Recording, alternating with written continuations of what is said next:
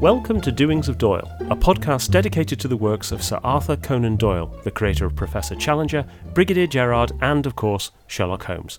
I'm Mark Jones. And I'm Paul Chapman, and together we'll be exploring Doyle's eclectic bibliography to understand more about the great man's life and work. We'll be discussing his fiction and non-fiction, the well-known and the obscure. And stopping by Baker Street along the way. You can find out more at doingsofdoyle.com or follow us at Doings of Doyle on Twitter. Today we're going to be talking about The Captain of the Polestar, a Gothic tale penned by Conan Doyle in mid-1882 and frequently reprinted throughout his life. It's the claustrophobic story of an Arctic voyage and the fate of its titular captain. Now, we wouldn't normally give spoiler warnings for stories that are about 140 years old, but if you haven't read this one, it's well worth stopping the podcast now and picking up a copy and getting stuck in. You don't want to have the story ruined by our witterings for the next 45 minutes. So before we get stuck into the story, Paul, perhaps you could give us a quick introduction.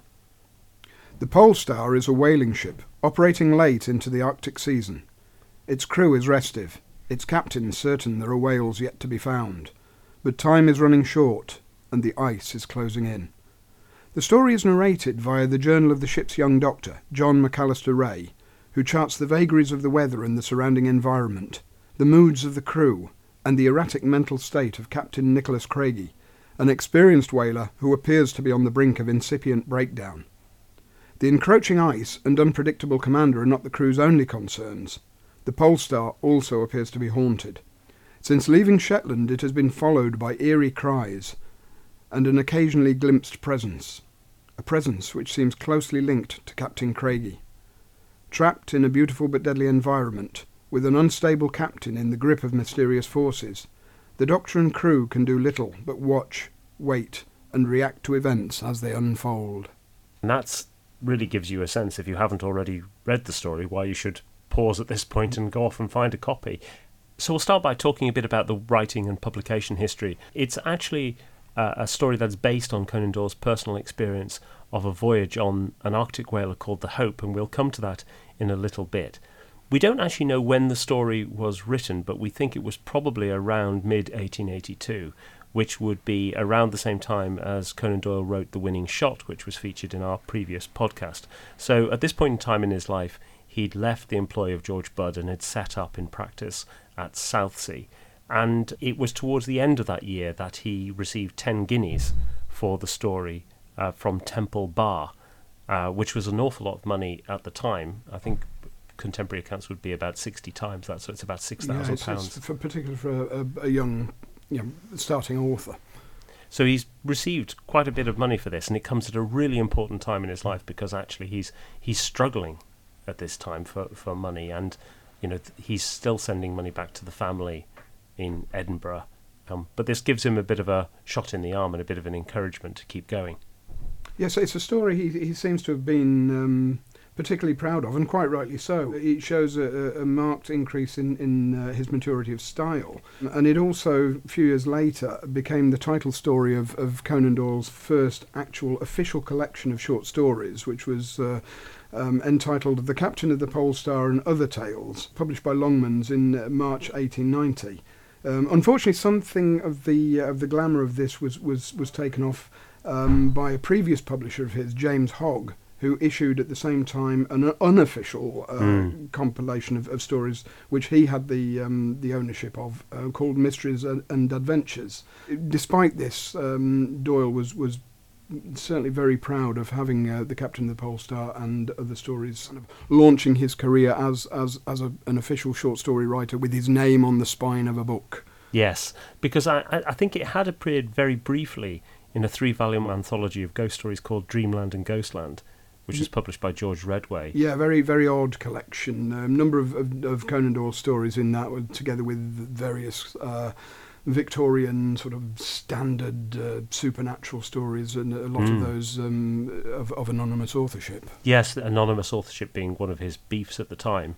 That Captain of the Polestar and Other Stories in 1890, that's dedicated to Major General Drayson as well, who we might come across a bit later. Yes, another one of the important figures in Doyle's march towards eventual spiritualist conversion.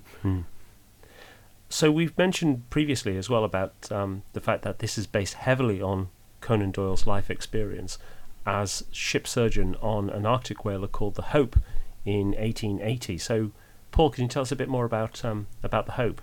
Yeah, with the Hope, it's a job which accidentally came to Conan Doyle. It was a fellow student of his called Claude Curry had actually signed on as the surgeon. He'd served as a surgeon on a previous whaling expedition.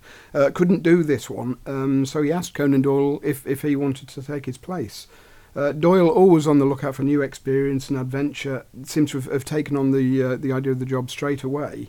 And the £2 10 a week will have helped to persuade him, together with a share of the oil money from the expedition. And this is quite late in the whaling industry, I think. At this point in time, the whaling industry is still going, but it's on the wane. But he serves with the Greys, I think it is, isn't it? The Grey. Yes, the Grey brothers. Yeah, and they were one of the foremost families in the whaling industry at the time. And so he's taken on board the Hope and serves for about 7 months. Yeah, he's there. They sail on the 28th of February and return on the 11th of August. And we're really lucky in this respect in that Conan Doyle kept a journal of his time on the Hope, which has subsequently been reprinted. There's a volume called Dangerous Work, Diary of an Arctic Adventure, which came out from British Library in 2012, edited by John Lellenberg and Daniel Stashauer. And it's a beautiful book in and of itself. It's a full reproduction of the journal, plus a transcribed and annotated version. Not that you particularly need it with Conan Doyle's handwriting, it's so precise and neat, but it's really, really helpful to have it. And that volume also includes The Captain of the Polestar and The Adventure of Black Peter from the Sherlock Holmes canon. It's a lovely volume. And the other delight you get with that is it reproduces many of Conan Doyle's own sketches and shows very much, although not a trained artist, you can see he has some of the he's inherited some of the natural talent of the artists in his own family, including, of course, his father Charles, his grandfather John Doyle, and his famous uncle Richard Doyle. Yes, he's actually quite good. There's a lovely couple of illustrations of the Hope itself, and of the wildlife actually. Yeah, look really good. And the experience on the Hope informs some of Conan Doyle's non-fiction writing as well. So he gives a paper on the life of an Arctic whaler. Yeah, he actually, it's a bit later on. His lecture was entitled The Arctic Seas. Oh, that's it. It was presented to the Portsmouth Literary and Scientific Society on the 4th of December 1883. In this, he discussed some of his own experiences, but also discussed the general topic of the attempt to reach the North Pole, various expeditions that had been made, and the North Pole itself hadn't yet been reached. It was going to be reached in 1909 by Peary, or there's still controversy about that. But this was his general theme. And he also comments at the time, before the lecture, he went round Portsmouth and collected specimens from various taxidermists. And this gave him the reputation throughout Portsmouth of being a great sportsman as well, because people assumed all these stuffed creatures were things that he had shot himself during the Hope expedition. The lecture he delivered in 1883 seems to have reappeared in a polished and published form several years later as an article entitled The Glamour of the Arctic, which appeared in the Idler for July 1892. Now, this story has quite a rich literary hinterland. There are quite a number of literary influences on the story, the most obvious of which is probably Coleridge's poem The Rime of the Ancient Mariner, written towards the end of the 18th century. And that's influential in two respects, because not only are there elements of that story that are echoed within The Captain of the Polestar, The Rime of the Ancient Mariner also influenced Edgar Allan Poe. And Poe's The Narrative of Arthur Gordon Pym of Nantucket, his only complete novel, which was written in 1838, does share a number of similarities to Conan Doyle's Polestar. It's also a novel that influenced people like Melville for Moby Dick in 1851 and Verne for Journey to the Centre of the Earth in 1864. The ending of Pym is something worth considering because it ends on a very abrupt note, and lots of contemporaries commented on this fact, but the ending has some broad similarities with Polestar. The end of Pym actually takes the form of a journal with diary entries for the very last few paragraphs. And of course, the Captain of the Polestar is written entirely as diary entries. At the end of the Captain of the Polestar, Captain Craigie is found dead on the ice, a ghostly snow-like apparition hanging over the body. And at the end of Pym, Pym encounters a white shrouded figure at the end of the world, really, as they're approaching the South Pole. Yeah. The white figure appears earlier in Polestar as well, when Manson, who's the second mate, encounters the ghost on the ice. Running round a hummock, I came right onto the top of it, standing and waiting for me, seemingly. I don't know what it was. It wasn't a bear, anyway. It was tall and white and straight. And if it wasn't a man nor a woman, I'll stake my davy it was something worse. This seems to reflect the figure in Pym as well, which is described as a shrouded human figure, very far larger in proportions than any dweller among men, and the hue of the skin of the figure was the perfect whiteness of the snow. Mm. In Polestar, Conan Doyle is also pulling on other famous stories of the sea: Melville, Captain Marryat, Clark Russell, who of course is referenced as one of Watson's favourite writers in the Sherlock Holmes stories. Probably the biggest influence out of all of those is Moby Dick by Melville, because obviously it features a similarly insane captain relentlessly pursuing doom at the expense of his crew, and also the preponderance of white and white as a symbolic colour or non-colour in Moby Dick is very very strong. And Conan Doyle is also drawing on polar literature as well, most notably Shelley's Frankenstein from 1818. Yeah, Frankenstein is a definite and important influence upon this. It's interesting that on Sunday, March the 28th, 1880, in Conan Doyle's journal, From the Hope, he talks about a dinner table conversation which, as he put it, turned upon politics, the North Pole, Darwinism, Frankenstein, free trade, whaling and local matters. So he and certainly a number of the officers seem to have been familiar with Frankenstein.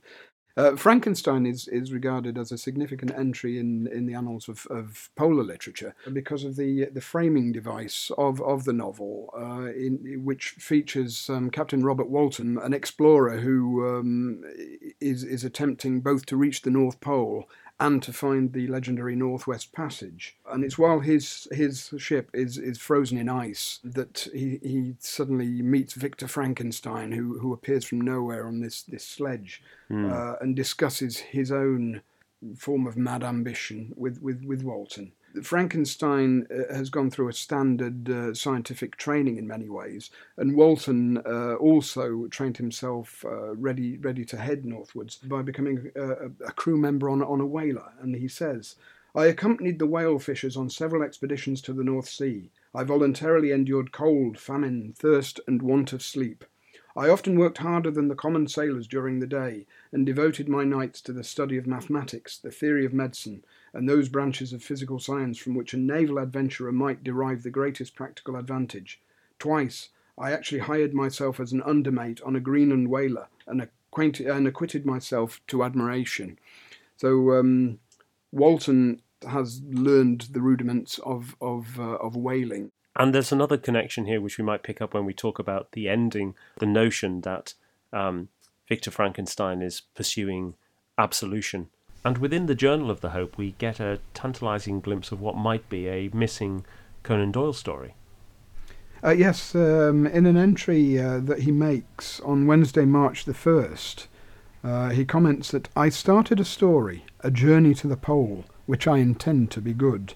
There doesn't seem to be any surviving manuscript of this story, but elements of it may have entered into The Captain of the Polestar, although he may have also have been writing some sort of adventure story, influenced by his reading perhaps of Jules Verne's The Adventures of Captain Hatteras, which he probably read at school. He certainly read a lot of Verne's books in French when he was at school in Stonyhurst. And The Adventures of Captain Hatteras is a 2-volume story, in the first volume of which is entitled The English at the North Pole. Let's talk a bit about some of the real-world influences on the story. We've obviously covered the Hope expedition, but there's also the Franklin expedition. And we know that Conan Doyle was familiar with the Franklin expedition, not least because there's entries in the Hope Journal. Yes, Captain Alexander Murray of the Windward, which was one of the ships, or kind of sister ships to the Hope, had served as a young man as a searcher for the disappeared Franklin expedition under Sir John Ross, and he may have given Conan Doyle some first-hand background information about the expedition, the searches, and the conditions they encountered. And you spotted a possible name connection here as well. Yes, when you look at the narrator of Captain of the Pole Star, he is Dr. John McAllister Ray, spelt R-A-Y. One of the leading Franklin searchers was a surgeon from the Hudson's Bay Company called Dr. John Ray, but this time spelt R-A-E.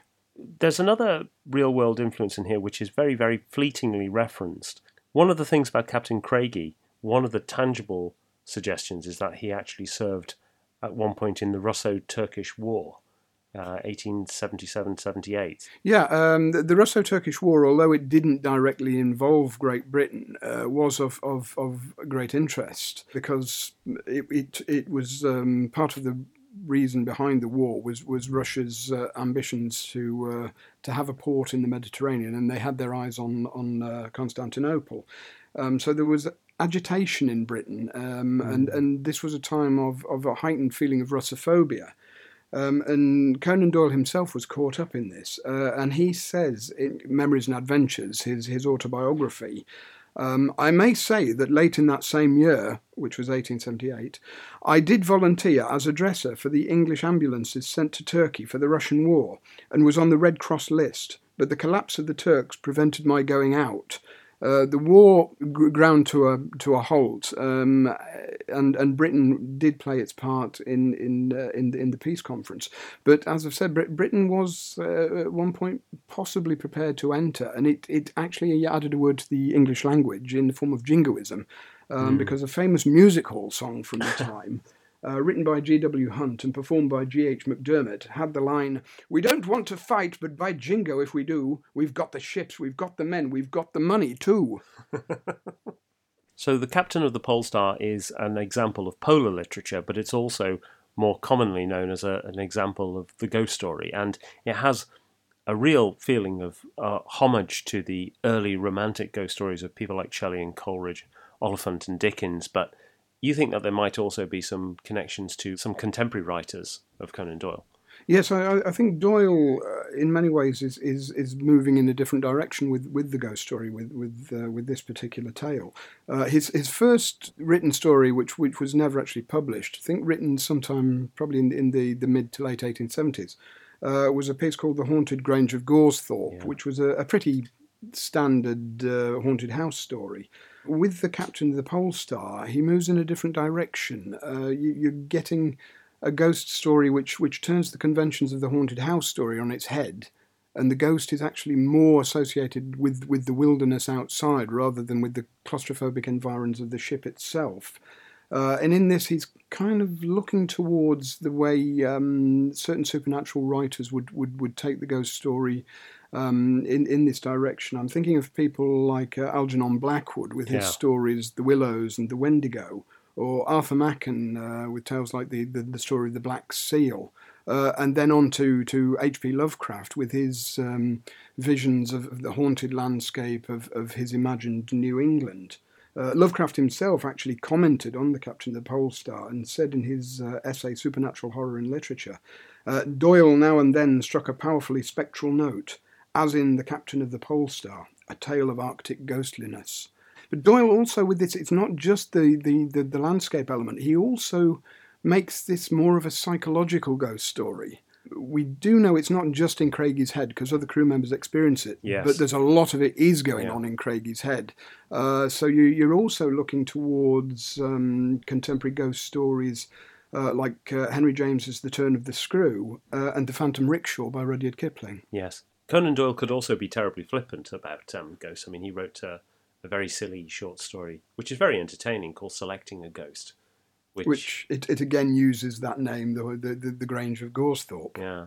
And that's the one where there's a man's inherited a house and is displeased to discover that there isn't a resident ghost. So hires an agency that can procure a ghost for him, I think it is, isn't it? Yes, and they interview the ghosts to see which one will be most suitable. Which is essentially, sounds like the plot of Rent a Ghost, I think. There you go. So you make the point that Conan Doyle is really experimenting with the ghost story here, and that's perhaps something that singles it out for H.P. Lovecraft. He's also, he draws on one of his own favourite ghost stories, Bulwer Lytton's The Haunted and the Haunters from 1859, one of the classic haunted house stories, but also has a very strong theoretical occult element as well. Yeah, and Conan Doyle is really using the location as part of, almost as another character within the story, a bit like Dartmoor becomes in The Hound of the Baskervilles. The Arctic setting is almost another character in and of itself within the Captain of the Polestar. Well, what he does in both stories, Polestar and The Hound, is he takes a wilderness environment, which is also a working environment. So the Arctic seas, there is this great loneliness element, but you've also got whalers and explorers going up and down this environment. And similarly with Dartmoor, it isn't just this abandoned wilderness. No. There are people working on it. But what Doyle does, he takes these environments and he takes the people out almost. Yes. And turns them into these eerie, otherworldly locations. Part of where his brilliance lies is with both these locations in particular, he knew them both well. Yeah. So the Arctic of the Captain of the Polestar is an experienced Arctic. It's not like Mary Shelley who is imagining the environment. He's been there and he's able to use that reality and thus heighten unreality. And that nicely brings us on to the quality of the writing, because one of the things that really does single out the Captain of the Polestar in comparison to other polar literature is the authenticity. This is really feels like a lived environment. He's really drawing on his personal experiences on the Hope, his description of the Arctic landscape, and also those lovely little details. He describes the wildlife and little peculiarities of life on ship, things like the use of the Church of England prayer book when most of the people on the ship were Roman Catholic or Presbyterians, things that he would have actually seen on the Hope, and that lends a completely different character to the narrative in comparison to something like Pym by Poe, because that does feel much more artificial. This is part of the maturing of Conan Doyle as an artist and a craftsman, is this use he's making of his own experience. It's astonishing to think that The Winning Shot and The Captain of the Polestar are both produced at the same sort of time. The Captain of the Polestar shows a definite growth of maturity, and it is when Doyle uses an experience that's very close to his own life. He does a similar thing in A Study in Scarlet, where he didn't know London, but he uses his experience of Edinburgh to create a convincing London. Yeah, that's right. And that's a really good point. I mean, Conan Doyle actually wrote a short poem called Advice to a Young Author later in life, which encouraged aspiring writers to draw on their real-life experiences, such as that of the Hope. The poem goes, "First begin taking in, cargo stored, all aboard. Think about giving out, empty ship, useless trip." And that's actually quoted in Dangerous Work. And there are another couple of aspects to the writing of the Captain of the Polestar that really stood out to me. The first was the fact that Conan Doyle is so good at creating this impending sense of doom, because he actually lays out three separate dangers that are that the crew are exposed to. You have the fact that it's late in the whaling season, and so there's risk of the ice pack closing in on the ship, and in fact that happens over the course of the story. So you have the encroaching ice at one side, you have the apparent madness of the captain and potentially the madness of the crew, but also the crew's reaction to the captain. There's a sense in which there's a mutiny. It's a communicable panic and fear. Yeah, absolutely. And then you've got the ghost itself. So you have these three different threats. And the really clever thing that Conan Doyle does is he's building those threats all the time, and they feed off each other. The other thing that he does really well, I think, is the depiction of both Craigie and John McAllister Ray.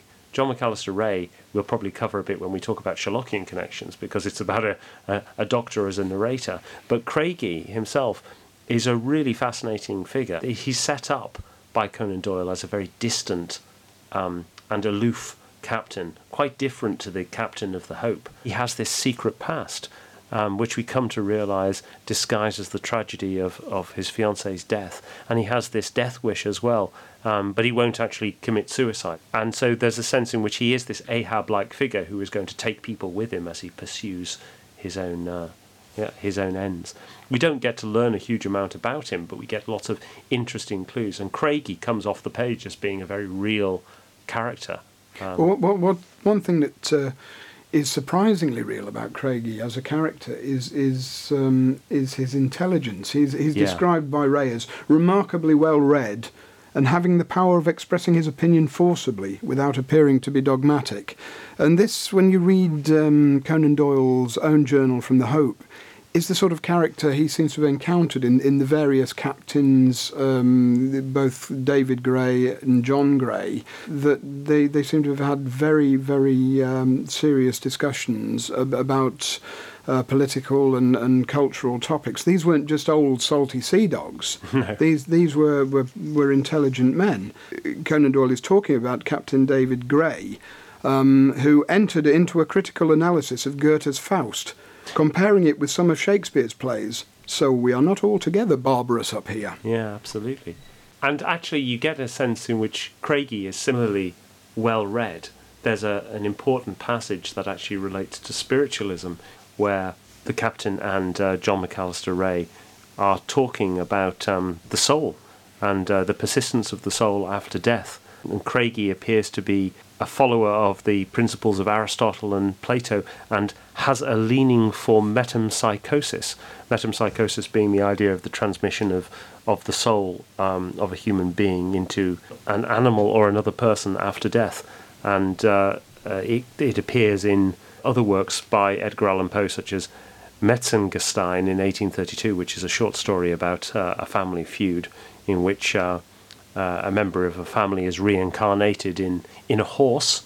It's actually a really great short story, that. And it also goes on to inspire other works. More contemporary one for us is Pullman's His Dark Materials. There's a sense in which that actually carries through into the idea of the demons, where an individual has their soul as an entity outside of their own body, and the two are connected. And H.P. Lovecraft as well, very probably influenced by Poe's interest in the subject, features this in several of his stories, but most particularly in the Thing on the Doorstep. Yeah. And so, picking up again on the connection to our previous podcast, to The Winning Shot, this is written around the same time as The Winning Shot, we think, and again there was a casual mention of spiritualism within that story as well. In both cases, the central figure of interest, Craigie in Polestar and Gaster in The Winning Shot, argue a spiritualist position, but are the ones that are felt to be unhinged or are in some way questionable. And Conan Doyle's narrators are taking the rationalist view in both of those cases, in reverse to what would actually happen with Conan Doyle within his own life. Yes, because you have the actual reference in Polestar to Dr. or so-called Dr. Henry Slade, a famous slate writing medium who was caught out more than once. But Craigie defends him when Ray made some joking allusion to the imposture of Slade. Craigie warns him not to confuse the innocent with the guilty. And although Slade was caught out several times, later on in his History of Spiritualism, Conan Doyle makes some defence of him, but he does hedge his bets. Yes, it's a little lukewarm as a defence. He says, if one is forced to admit that while there was an overwhelming preponderance of psychic results by Slade, there was also a residuum which left the unpleasant impression that the medium might supplement truth with fraud. Hardly a ringing endorsement. Not really. So let's talk a bit about some of the Sherlockian connections with the Captain of the Polestar. And it's fair to say that really the connections between the Sherlockian canon and the Captain of the Polestar are really connections to the source material of both, which is the Journal of the Hope, rather than to the Polestar story itself. The most obvious connection to the Hope is the adventure of Black Peter, which centres on the murder of a fiendish former whaling captain, Peter Carey, who is famously pinned to the wall of his cabin with a harpoon. I think the phrase is stuck like a beetle on a card. And he does conform to the crusty sea dog sort of character. He does. And actually the person who murders him is a harpooner. Another crusty sea dog. Who set sail from Dundee, which might be a little bit of a... It's a bit of a dig. It's a bit of a dig because Conan Doyle set sail from Peterhead, and the Peterhead and the Dundee whalers were rivals, so it might be a bit of a sly dig there. One of the obvious similarities is that the narrator of the Captain of the Polestar is a doctor. It's drawing on Conan Doyle's personal experience after all. Ray himself is an arch-materialist, as Conan Doyle regarded himself as being in the early 1880s. And it does mean that for parts of the story, he doesn't seem to really know what is going on around him. There are lots of clues building up, and Ray can at times appear a bit like the stereotypical Watson and not quite following what is actually going on around him. Although he does get to do his own bit of detective work around the Russo-Turkish War. And part of it is a refusal to accept what's going on around him. Yeah, absolutely. He doesn't want to accept what's going on, even down to the final encounter with the figure. Yeah, he's the only one of the crew who will say it's snow. Yes. So he remains an arch-materialist towards the end. And there's one other Watson-related connection to the story of the Hope, in that the penultimate entry of Conan Doyle's journal features a discussion about news from Afghanistan, and what's actually been referenced at that point in time is news of the Battle of Maiwand, which of course features heavily in the backstory of Dr. Watson. Yes, this ties into the whole mood of the late 1870s. Great Britain had avoided direct involvement in the Russo-Turkish War, which finished in 1878. But had their own war against the Afghans in 1878 through to 1880, the Second Afghan War, which was partly brought about by fears of Russian incursions into Afghanistan. So again, we get that whole feeling of Russophobia. Yes. Probably the most interesting direct connection between the Polestar and the Sherlock Holmes canon, though, comes in the postscript to the story. So at the end, we discover a bit more about Captain Craigie history and background, in that he had a fiancée who died upon the Cornish coast under circumstances of peculiar horror. Sherlock Holmes fans will be very familiar with The Devil's Foot, a story which Holmes himself recalled to Watson as the Cornish horror. So why Conan Doyle associates Cornwall with horrific deaths, I'm not entirely sure. I don't think there's anything in his biography that would suggest there is anything personal. One of the other things that's really nice about the Captain of the Polestar is that not everything is given to you on a plate, and actually you leave the story not being entirely clear as to what has happened or what the motivation is, or indeed Craigie's involvement in the demise of his fiancée. There are different ways in which you can read this story, and there's obviously a long tradition of people being haunted to their deaths for a past wrong, but do we actually think that Craigie has committed some wrong, or is there an instant explanation? Yes, it is quite shrouded what has gone on in Craigie's past, and his attitude towards the apparition itself is very mixed. It seems to be a mixture of fear and desire. At one point, Ray is watching him as he seems to have seen the apparition, and says of Craigie, he was staring out over the ice with an expression in which horror, surprise, and something approaching to joy were contending for the mastery. And you get mirroring of that when Ray hears the cry of the ghost at one point, where it is a shriek of horror, but it's also of exultation. So there's quite a strange relationship between the apparition and Craigie. you could read it that he's quite horrified at the beginning when Craigie hears news that the ship was being pursued out of Shetland. He does seem to be fearful that an apparition is coming, but towards the end it's very clear that he wants to be reunited with this spirit.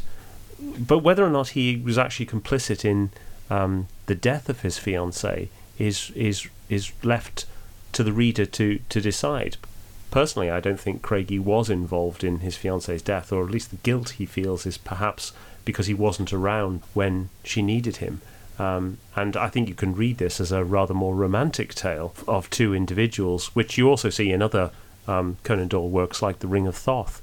And he does this again in another story, which we'll probably come on to in a future podcast, John Barrington Cowles. Yes. But it's done in a very anti-romantic way in that story.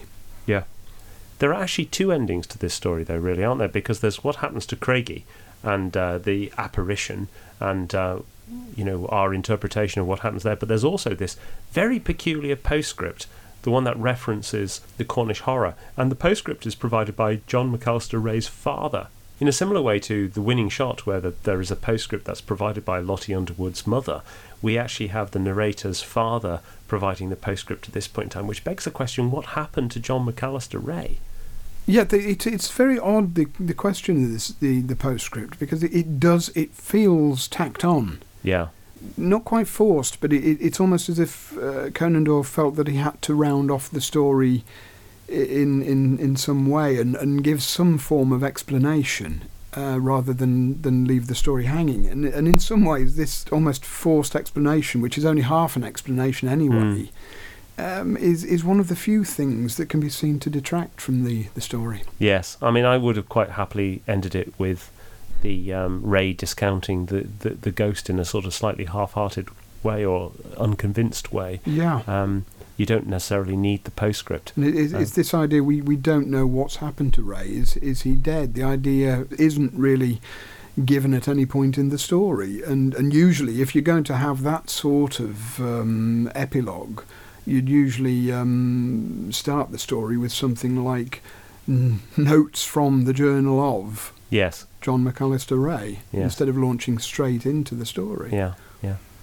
So that brings us to the end of The Captain of the Polestar. If you want to find out a bit more about the story, please go to doingsofdoyle.com, where you can get the show notes, or follow us at Doings of Doyle on Twitter. And please pass on any comments, suggestions, questions, and we'll try to get back to you. Next time we're staying on the maritime theme, and we're featuring a story from 1914. And we're going underwater with Danger, Conan Doyle's semi-prophetic take on the use of unrestricted submarine warfare in the war that was to come. Excellent, so do join us next time. In the meantime, goodbye. Goodbye.